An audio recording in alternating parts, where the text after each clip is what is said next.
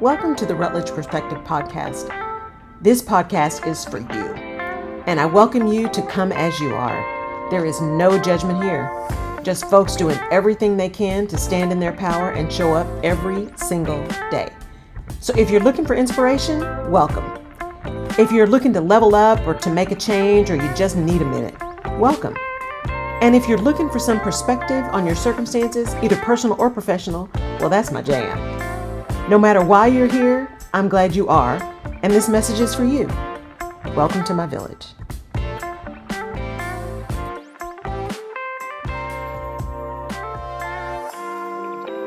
Let's go. Adrian, who owns his own law firm, he is here in Houston, employment lawyer extraordinaire, who is an understandable advocate for the employer, understands what happens, especially small businesses as well, but also someone who can be an advocate for the employee when they find themselves a victim of, victimized, succumbing to things that shouldn't happen. So he's just all around a person you need to talk to. So Adrian Villacorta, give him your website.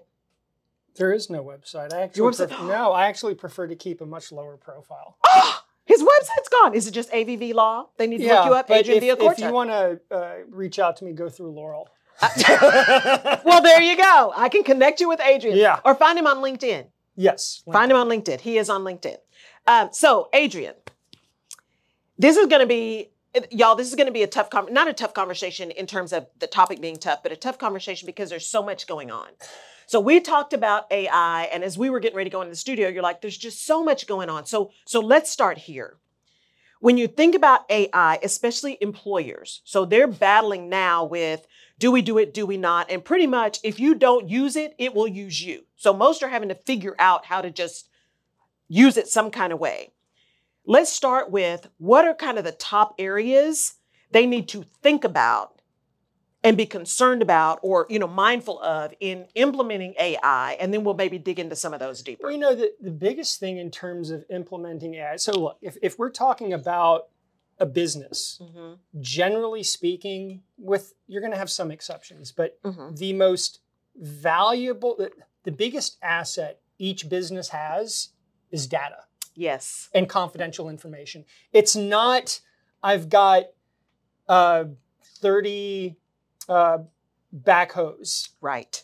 It's not those assets. It's not the hard asset. It's the data. It's what are my numbers looking like?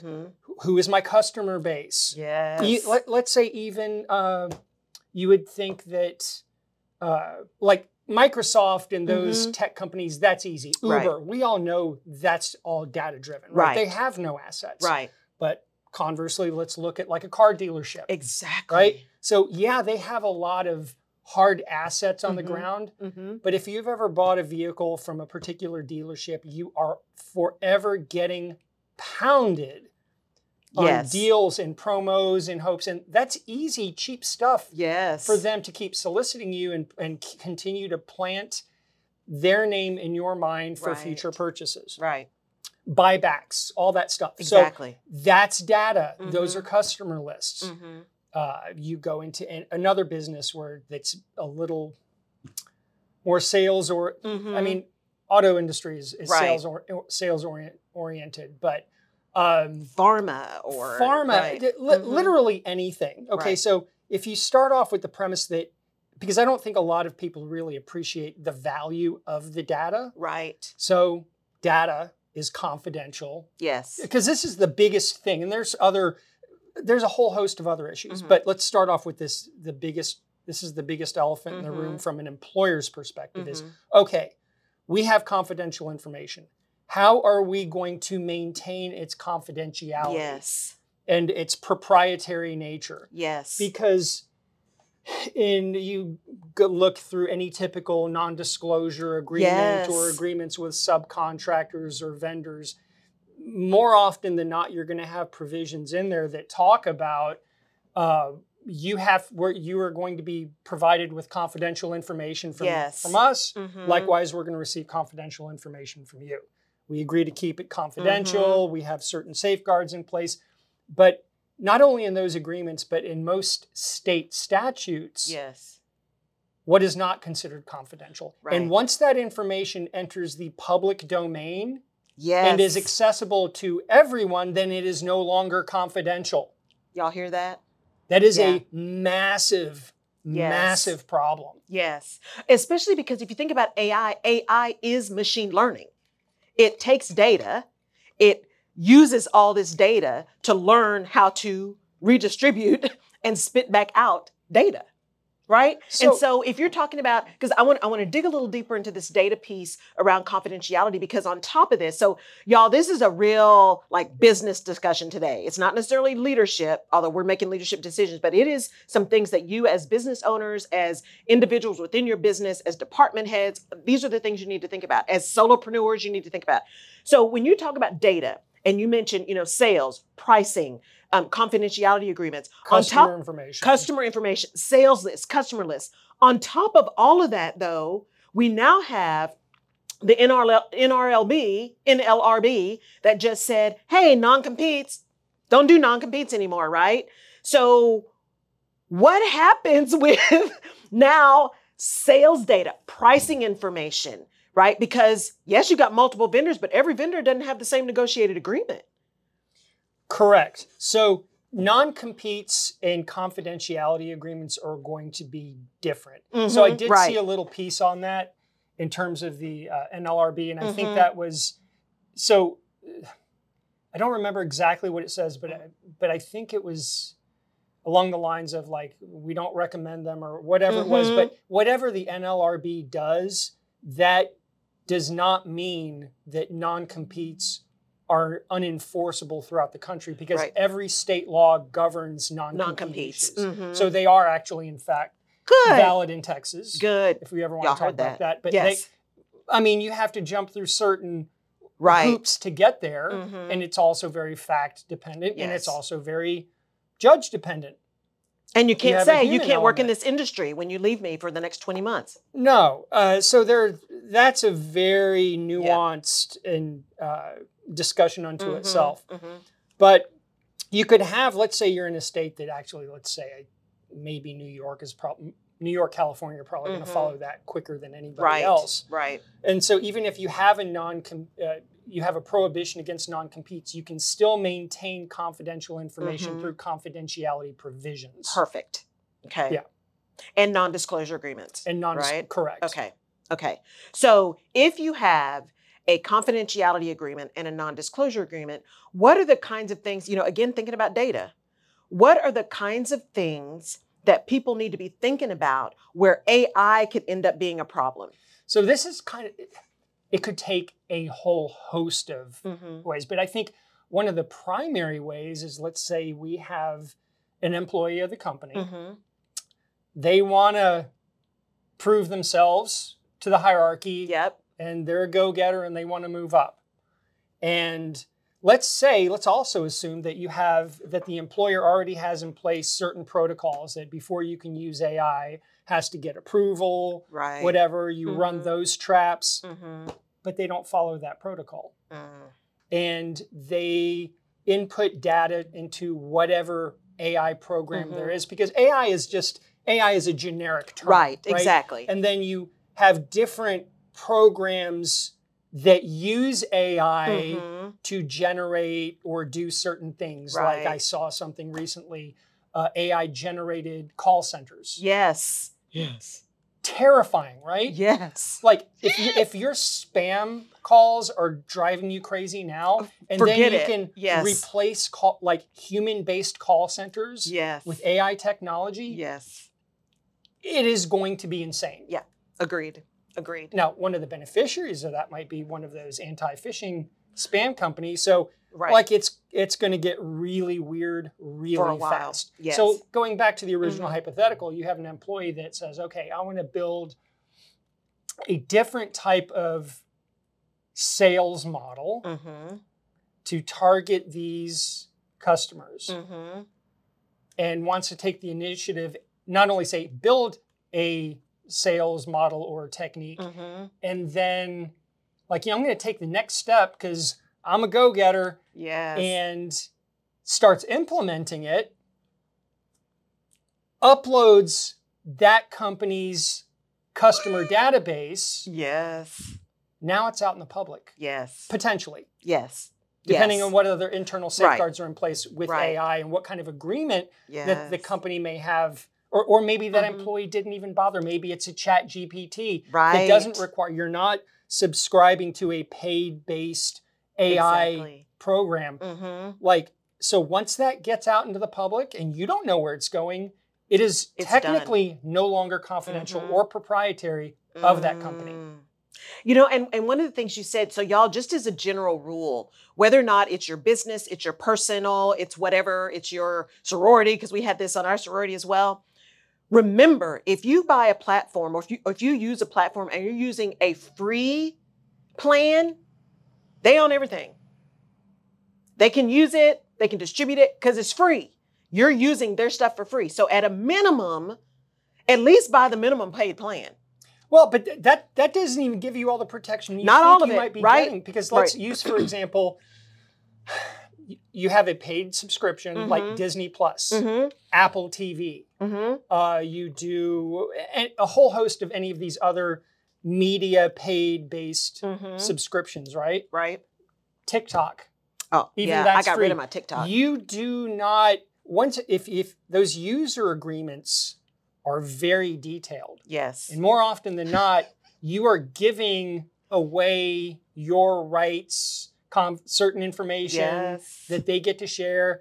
And so your likeness they get to use. Now we're coming full circle, right? Yeah. So your name, address, and phone number. Yes. Typically. Yes. Sometimes other platforms, you're giving them access to TikTok. Right. Almost all the information on your phone. Yes. Terrifying. Yes. Yes. So you give them that information. There's the value of data. They know the value of the data, then they're selling that data. Exactly. Which is why my inbox is now insane. Yeah. And I had to change one of my email addresses. I just got rid of it. I'm like, this is ridiculous, right?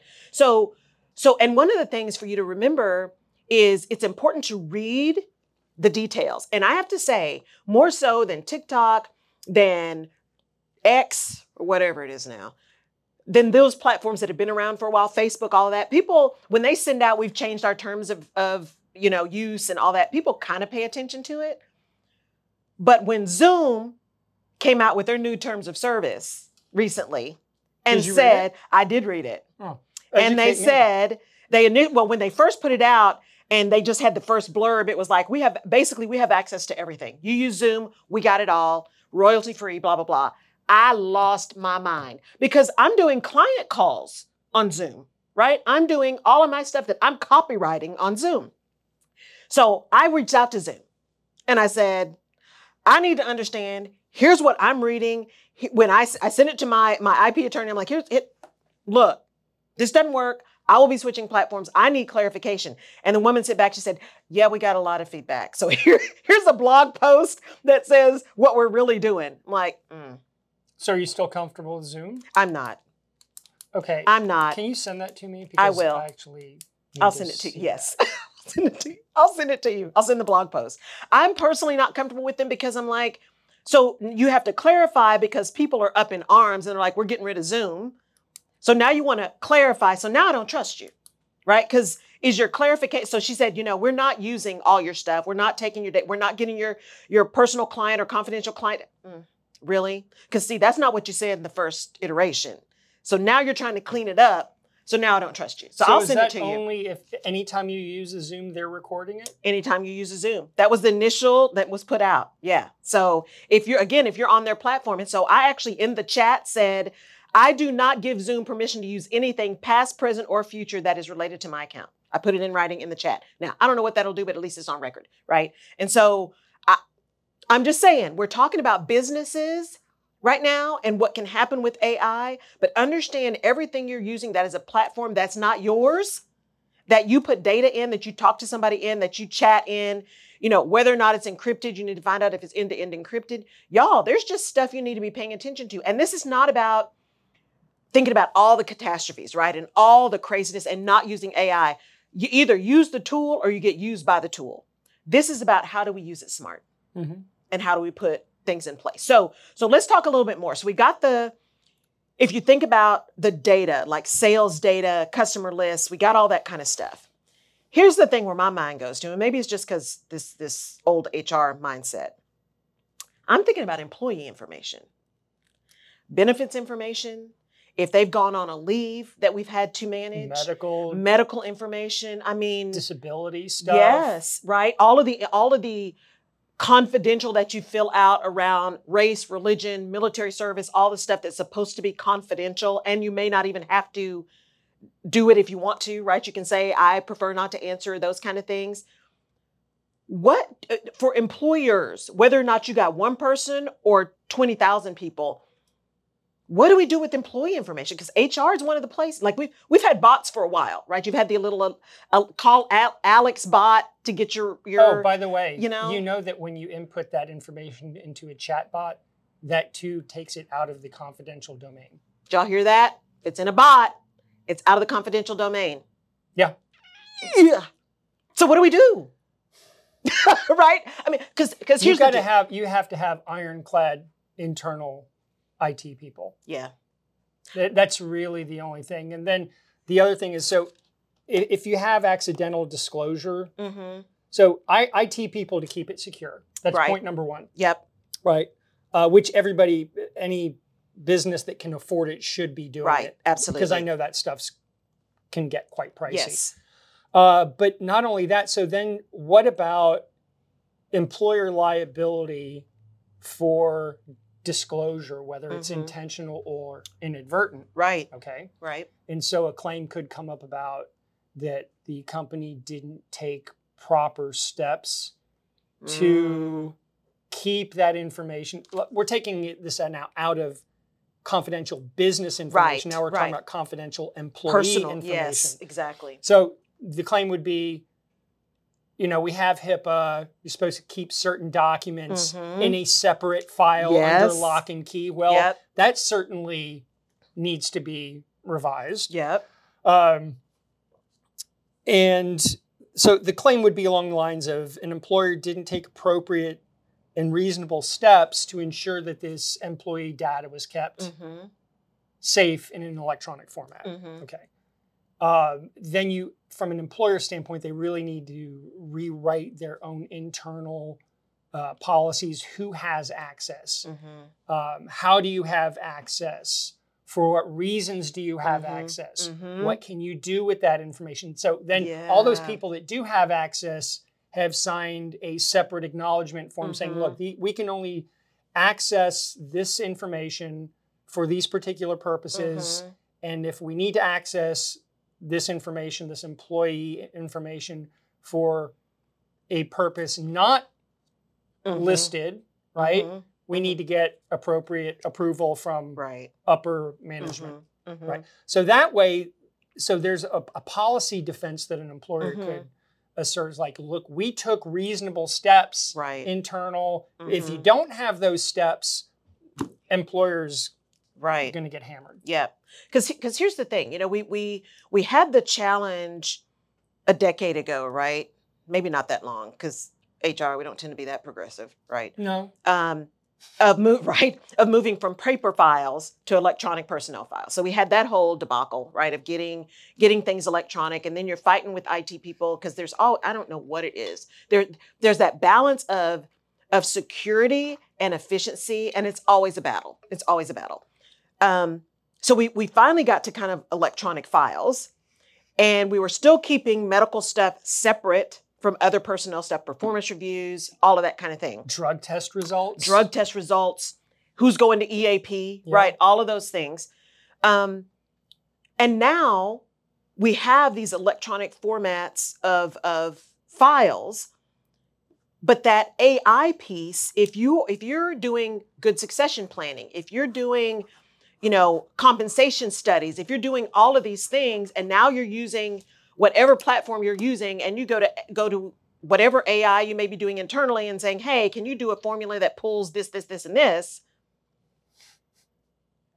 Now you've got access to your pay and pay scales. So you got pay equity potentially getting out there, especially if you're not on your game and don't know what's going on. You've got promotions. You've got diversity stuff. You got, I mean, all of the things. That's a completely, it's a relevant topic, but that's a completely different discussion. So I don't know. Right? There's so much, y'all. So just to jump on that coattail. So the EEOC recently settled a claim, I don't remember who the employer was, with an employer that had used AI in some employment decision processes. Did you know about this? No. Yeah. So they settled with this employer, which means that this is really hot and heavy in the EEOC's desk. So they're going to be pretty active on this stuff. And so there are actually programs out there, some AI programs for hiring, firing, discipline, all the things. And so, this could be a lot of fun for me. Employment lawyers are getting ready to make a lot of money, y'all. Well, maybe not in Texas. But, because we've got statutory caps. But California, New York, it's going to be Massachusetts. Crazy. It's gonna be ugly. Massachusetts. It's going to be ugly. Yeah. Well, but here's the thing, right? Because I don't want people to be listening and be like, oh my God, we can't do anything. That's not true. But here's the deal. It is important that you are mindful, right, of where you're using AI. Are you using an internal AI within some firewalls? Are you managing access to that? Because the reality is there are things about AI that increase productivity and efficiency exponentially. So if you're talking about innovation, AI can actually help you tremendously in innovation if you put the right guardrails around it, right? And so I don't want people to be afraid of AI because it's not going anywhere. And it is so important that we think about it, what we're using it for, why we're using it, where we're using it, what guardrails we can put in place, right? How and understanding that AI does not eliminate the need for the human to be involved, to think, to strategize, to be a part of what we're doing. Okay, so then here comes, I mean, since you brought up the human element. Yes. So there's also the human element in the creation of this particular AI program, right? We're not talking about AI collectively, not big AI. But but the targeted program, right? So to your point, yes, AI can, depending on what it's being used for, mammograms. Right. That's already increased the accuracy rate of detecting cancer by, I think, 30%. Yes, exactly. That's great. It's amazing. That's amazing. But when you get into more fluid, grayer human resource, employment areas, and even government contracts. So if you enter into a government contract, you have an obligation. You have a duty of candor. Well, you're using artificial intelligence. How do you define candor with artificial intelligence? Point. Yeah. Okay. Yeah. So here's the thing. You have people involved in the building of these targeted AI programs, right? You can sometimes, we'll talk about the bad people later. Right. But people have biases. They do. Absolutely. Okay? Absolutely. And you cannot legislate ethics. Say that again. You cannot legislate ethics. We're seeing that. You can train for ethics. Yes. But the people, and you cannot legislate bias. Right. You can't. It's not possible. And so, there are always going to be problems with this. Always. And that's the thing, coming out of kind of a risk management mindset, it is about identifying the risks and then mitigating those that can be mitigated and managing everything else. Yeah. Right? Because again, to decide I am never using AI, okay, well, if you're just calling and getting on somebody's chat to get service, you're using AI. So there is no world going forward anymore where you're not using your AI, whether you know it or not, right? The challenge is, how do you harness it for good as opposed to exploiting it for bad, right? I am, and y'all know me, don't ban a single book. I think that's stupid. We don't ban books because books give you knowledge. Books give you a way to start learning how to discern. And we have by getting intellectually lazy, we have stopped being discerning around a lot of things. And there was an article I read, my IP attorney sent it to me. And it said, it was a research study that was done recently that said, when AI first started, it was when it first got really big, people used it to solve math homework. It was right 98% of the time. They just did the test again, 2% of the time it was right. I'm like, because people don't think about machine learning is learning from us. And if we're stupid, right, what it's going to spit out is going to be stupid. So what about the increase of college and high school students using AI to take exams, write papers? Yes. They are losing out on the ability of critical thinking, and analytical thought. Yes. And there was a kid, this is why I keep holding out hope, right? There was a kid, right? I have to hold on to hope, Adrian. There was a kid, I say kid because he was young, who saw this happening, and he actually wrote a program to determine if something was written by AI. Now, did you see that? No, I did not, but that I respect. Yeah, that's masterful because he's like, yeah, we're not doing this, right? And to help professors, especially when you got so many things you're reading, there was already these like programs you could run papers through to see if there was plagiarizing, right? I use Grammarly as an editor. Grammarly's AI, right? It is you write the thing, you put it in Grammarly, and it gives you suggestions. If you want to write it in business language, if you run it really casual, it'll say use this word instead of that word, or you misspell this, right? It's an electronic editor. But I wrote the original content, right? And so when you think about AI, if it is a tool that's supplementing your expertise, that's one thing.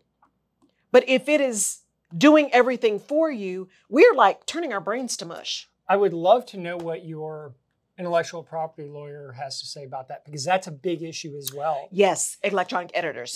Well, not only electronic editors, but ownership of intellectual property in a variety of different scenarios. Yes. Because I don't think, I've done a little bit of research on that, and I'm not an intellectual property attorney. But I know enough about it, so I know where some of the red flags are. Right. And there is a very big issue there's not a congruent area. The decisions haven't even reached the courts yet so people to figure out who owns intellectual property of an edited document. when you plug it into AI or a particular AI program. Who owns it? Right, exactly. Is it considered work for hire? Exactly. We don't know. We don't know. Because if you use transcription, like I'll send a video to Rev and they transcribe it for me. Now, it's clear it came out of my head because it's a video. But if I wrote it, did it really come from me? Did it really? Or what if you just say, write me a song about exactly. X, Y, Z, and then... What is it? I know. Yeah. Y'all, it's this whole copyright trademark thing. Like I'm trying to get everything in now, right? Because stuff is going to change. I want to protect what I can protect now until we know more of the rules. But there's also so much power in this AI thing if we pay attention. I agree. Right? There's so much power in it. So let's take the coin that says, I've got 100,000 employees across the globe. And I need to figure out a way to implement a benefits plan or a training and development plan or something across the globe that is also compliant, right, with whatever laws or programs or languages, right, translation in the countries that I'm in. And in order for me to do that, as opposed to paying a consultant $1 million to do that, I've got this internal AI program that's going to help me ensure, like, go double check, make sure I'm in compliance. What about using the tool in a way like that? You're still relying, I have problems with that, because if you're saying to make sure that whatever we're doing is compliant, right? So saying we're compliant with applicable law, whether it's HIPAA or the Fair Labor Standards Act. What if there's a recent modification to that particular statute? What if there is a recent U.S. Supreme Court ruling on a pretty important part of that that reverses 15 years of precedent. Like, so let's say if you're relying on that, there's an error in the AI program, you get sued, okay? Where's your insurance? Who's paying for that? That's a good point. AI isn't the AI program. I absolutely promise you, you are agreeing to release and hold them harmless from any third-party claims. Any third-party claims. I absolutely guarantee that they're not going to agree to indemnify you. But and my fellow legal brethren aren't going to be happy that I say this. Yep. But if a lawyer does it or a consultant does it, then they've committed malpractice or could be sued for rendering an improper opinion. And you could go, if there is a third-party claim, you could seek contribution and indemnity through them, and more likely than not, you're going to be tapping into their insurance carrier. Right. So, yeah, AI is going to be way cheaper on the front end, but if there's a liability issue, you're the one that's going to be caught holding the bag. So it gets to your point, doing the risk analysis. And look, 100,000 employees, that would scare me to death. Yeah. Yes. Well, and here's the thing. We have a tendency to swing the pendulum to all or nothing, right? So there's nothing that stops you from saying, I've got this internal AI thing that I use in my HR space. I'm just making this up, y'all. That I use in my HR space around benefits and looking at our benefits plans, understanding what our usage is, what our claims are, so we can start making decisions, right? And those kind of things. I have this internal. And then because I have internal and I'm getting these reports and I'm looking at them on a regular basis, annual, biannual, quarterly, whatever, I get my employment attorney or my benefits attorney, right? And say, you know what? We are required to comply with ERISA. We've gone through and made sure from what we know that it's good. Can you just review this? So if you can utilize, like both can be true, both can exist, right? And what you're then doing is you're utilizing your human expert for expertise. You're not paying your attorney to write the thing for you. You're paying your attorney to review accuracy, right? That's a whole different thing, right? And so that ability to build efficiency at the front end for creation and then utilize your dollars more effectively for expertise, that's a good thing. That's a good thing, right? Because then you're spending because it's resources, time, energy, money, right? And time is not renewable. You can find more money, theoretically, right? You can get more assets, theoretically. You can even build more energy, theoretically, but you can't get more time. So if you can be more efficient in creation and then use your time in review, in expertise around compliance, in creativity around innovation, is that not a better use of your time and your money to do that with experts, right? So you're not getting rid of AI, but you're utilizing it as a tool as opposed to the answer to everything, right? That is so much, to me, so much more reasonable than just saying we're not going to use AI at all, or we're going to use AI to do everything. But again, if you're like Elon Musk, the risk doesn't bother you, right? You'll take whatever risk. I personally like to eat and don't want to wear orange, but that's me. Well, then you'll never get prison swole. Right, exactly. ever. So Adrian. Yes. Where, if someone is in, let's say someone's in IT, because I always said COVID was a perfect time for IT people to really show out, right? I mean, to get out of there. You can't, you don't, 42 million firewalls, all that madness that we end up fighting IT people about. But to really get into the creative space of, look, people are going to be working at home. We need to figure out how to make that much easier for them, protect our stuff, but also like make it able, right? Be able to do these things. It was a perfect time for IT to like really step up and like rule the world. Not much of that happened, but it was an option. If we think about IT departments right now, with respect to AI and the protection of company information, people information, right? All of that stuff. As an attorney, if you were going into an organization that said, look, we don't even know where to start in terms of putting guidelines in place, but we think we need to start with our IT infrastructure, what are some of the key things you would tell them they need to think about? I think you really need to run the budget to make sure that you're not third-partying out your IT. And make sure that you're doing IT internally, and then you've got really qualified people. That's a good point. That's a good point. Because and tell people a little bit about, from your perspective, that danger of third-party IT. Well, I mean, their loyalty isn't always with you. You're just a project. Yeah. And if you're not the biggest client.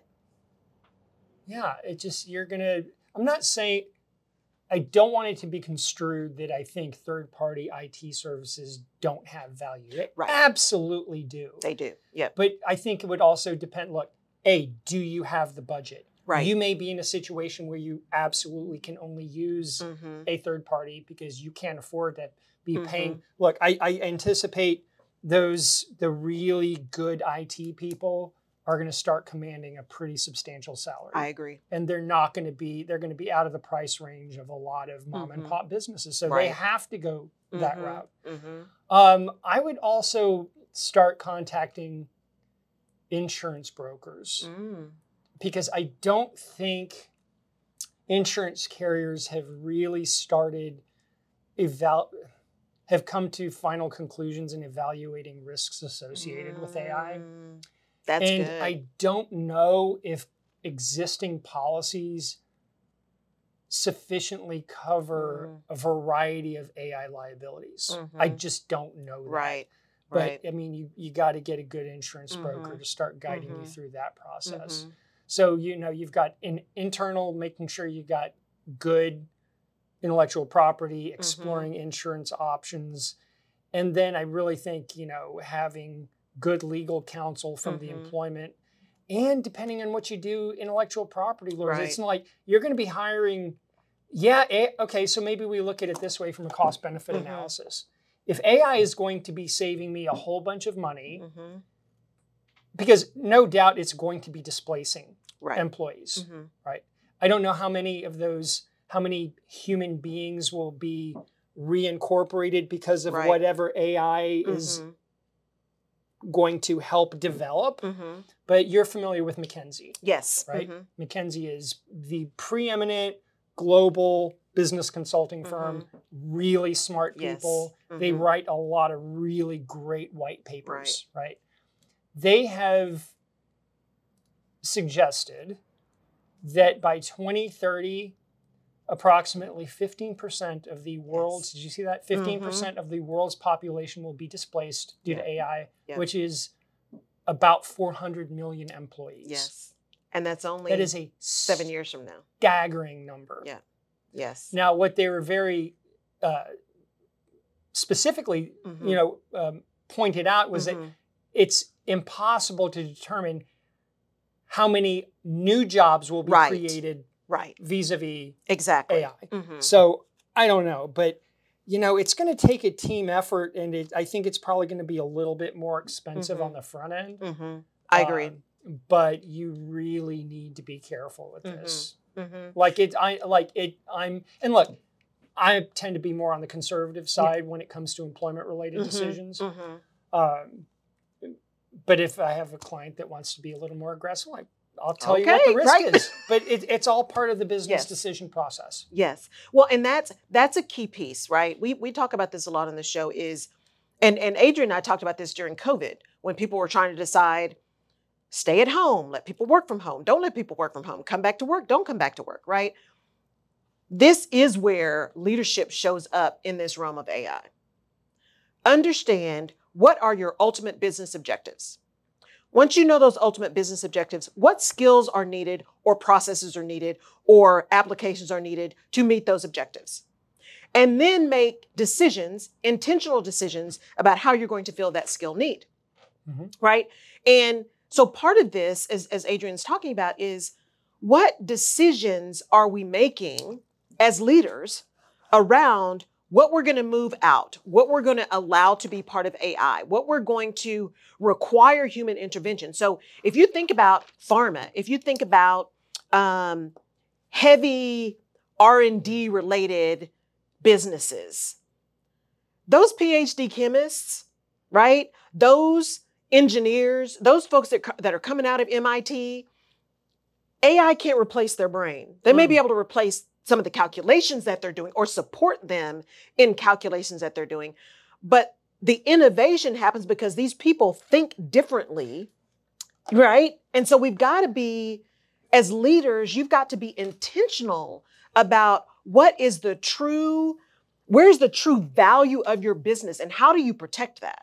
All right. So I think you were kind of coming full circle to a certain extent when we're talking about intellectual property. So the example that you gave, big pharma, chemists, it's certainly very commonplace in oil and gas. Yes. That when you have engineers, right? Chemical engineers, these really intelligent people who are charged with creating things. Yes. Whatever intellectual property that they are creating, because it's in their contract, it's in all of their employment agreements, that whatever intellectual property they develop, not only during the course of it being in the office, but as an employee, it could be while they're thinking about this stuff at 2:00 in the morning or dreaming about it, and then it sparks something. That intellectual property belongs to Dow, Exxon, belongs to the company. Give me some big pharma. Right, it belongs to Bayer, it belongs to Pfizer. It belongs to the employer. Okay, then let's incorporate. That's real world. That's pre-AI. That's true. That's pre-AI, right? Like it doesn't belong to the individual. Add AI in, and once that gets input into a certain program or ChatGPT, and then it gets out into the public, we get into the intellectual property ownership issue. Right. And think about, this is probably me being really sinister and cynical, but I'm like, if some of that stuff for some of these drugs gets out sooner rather than later, and it's not $600 a month, it's like $20 a month, because now anybody can go grab that and make it. Any generic, somebody, Mark Cuban can put it in his. Yeah. Maybe AI is the thing that actually changes the cost of healthcare. I don't know, right? Adrian, as we wrap up, man, this is so big. And we may just have to have Adrian come back and talk about it some more. Because we knew that there's so many pieces that it's hard to cover it all. You can't cover it all. If you think about, so we talked about kind of IT and what people need to think about. As an attorney, as someone who is helping clients navigate this AI space, what are you seeing as kind of the biggest concern that keeps popping up for people in your clients? It's the confidential information issue. And then look, things are going to be evolving significantly and rapidly. Yes. And so I did see that there was actually a bill in front of Congress. I think it's only in draft form right now. Okay. It's called the No Robot Bosses Act. I saw something about that. So it addresses automated employment decision-making systems. Now, look, that's when you're drafting those things, like that's just tip of the iceberg stuff. And so, the biggest thing right now has got to be confidential information and keeping that confidential information and making sure that you have the internal protocols. But because it doesn't matter, once it's out, because it's public information. Once it's public information, it by definition cannot be confidential. There's no clawback provision that says, oops, I accidentally disclosed confidential information out into the public domain. I cannot claw it back. No. That's it.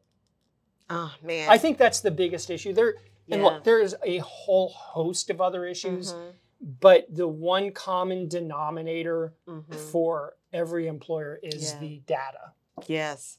Because here's the thing, guys, from an HR perspective, people have been moving for a while towards actually using technology to try to eliminate bias, like in hiring, right? So taking names off a resume, I was a proponent. I want the name off. I want the school off, right? Take all of that stuff off that's irrelevant. Do they have a degree or not if you're requiring it? But where it's from doesn't matter, right? So take as much personal identifying information off the resume before you're evaluating it as possible. So there's been this movement in that kind of hiring and talent management area to try to remove bias using technology, to keep people from having to input their resume into your system and then having to re-input it again just stupid stuff that we do. But here's the thing.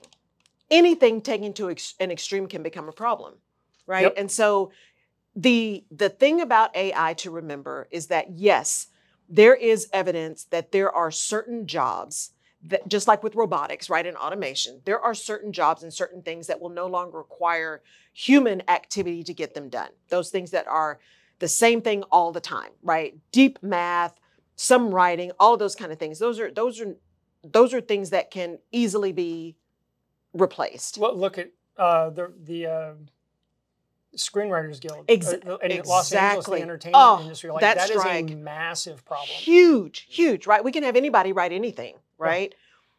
But here's the deal.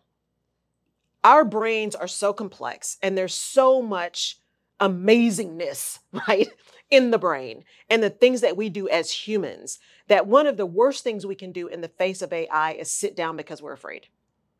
How do we take back control over this thing that's been built that's not going away? Put some things in place that are reasonable, that enable innovation and movement and speed and efficiency while doing everything we can to protect the essence that is human, right? The creativity, the individuality, our ability to reason through things, right? That's not going to go away. AI is not reasonable, right? AI is machine learning. There's not reasoning in AI right now, right? It is machine learning based on tons of data that our brains, at least in our conscious mind, can't process that kind of data. So it's not all bad. But I want you to leave this conversation, one, if you have employees, really thinking from a risk perspective, what is the confidential information that I have in my organization that is vital to my business, and how do I protect that in the face of AI? Number one. Number two, do I at least have some kind of protocols in place that's protecting personal information of my employees, right? Those are your top two. Don't worry about anything else. Those are the top two things. I agree, especially with the personal employee information. Yes. Absolutely. Those are the top two things right now. So don't get all tied up in your underwear about I got to fix everything and protect everything from AI. You do not. Confidential information and personal information. Those are the things to really think about. And how can I put protocols in place to protect myself and seek some expertise? So I will say this to you. Is it expensive to go get an attorney? Yes. Is it expensive, right, to go get an expert and to get really great IT? Yes. And what is it going to cost you when you have to write the check because you didn't spend it in the beginning? Yeah. It's also really, really expensive to hire a lawyer after you've been sued. Exactly. Right. So spend a little now or spend a lot later. Right. And that gets back to risk. You've got to decide how much risk you're willing to take. Right. And what you're willing to spend in order to manage some risk or mitigate some risk or avoid some risk. Because there are three options. You either manage risk, you mitigate it, right, or you avoid it. Those are the three things.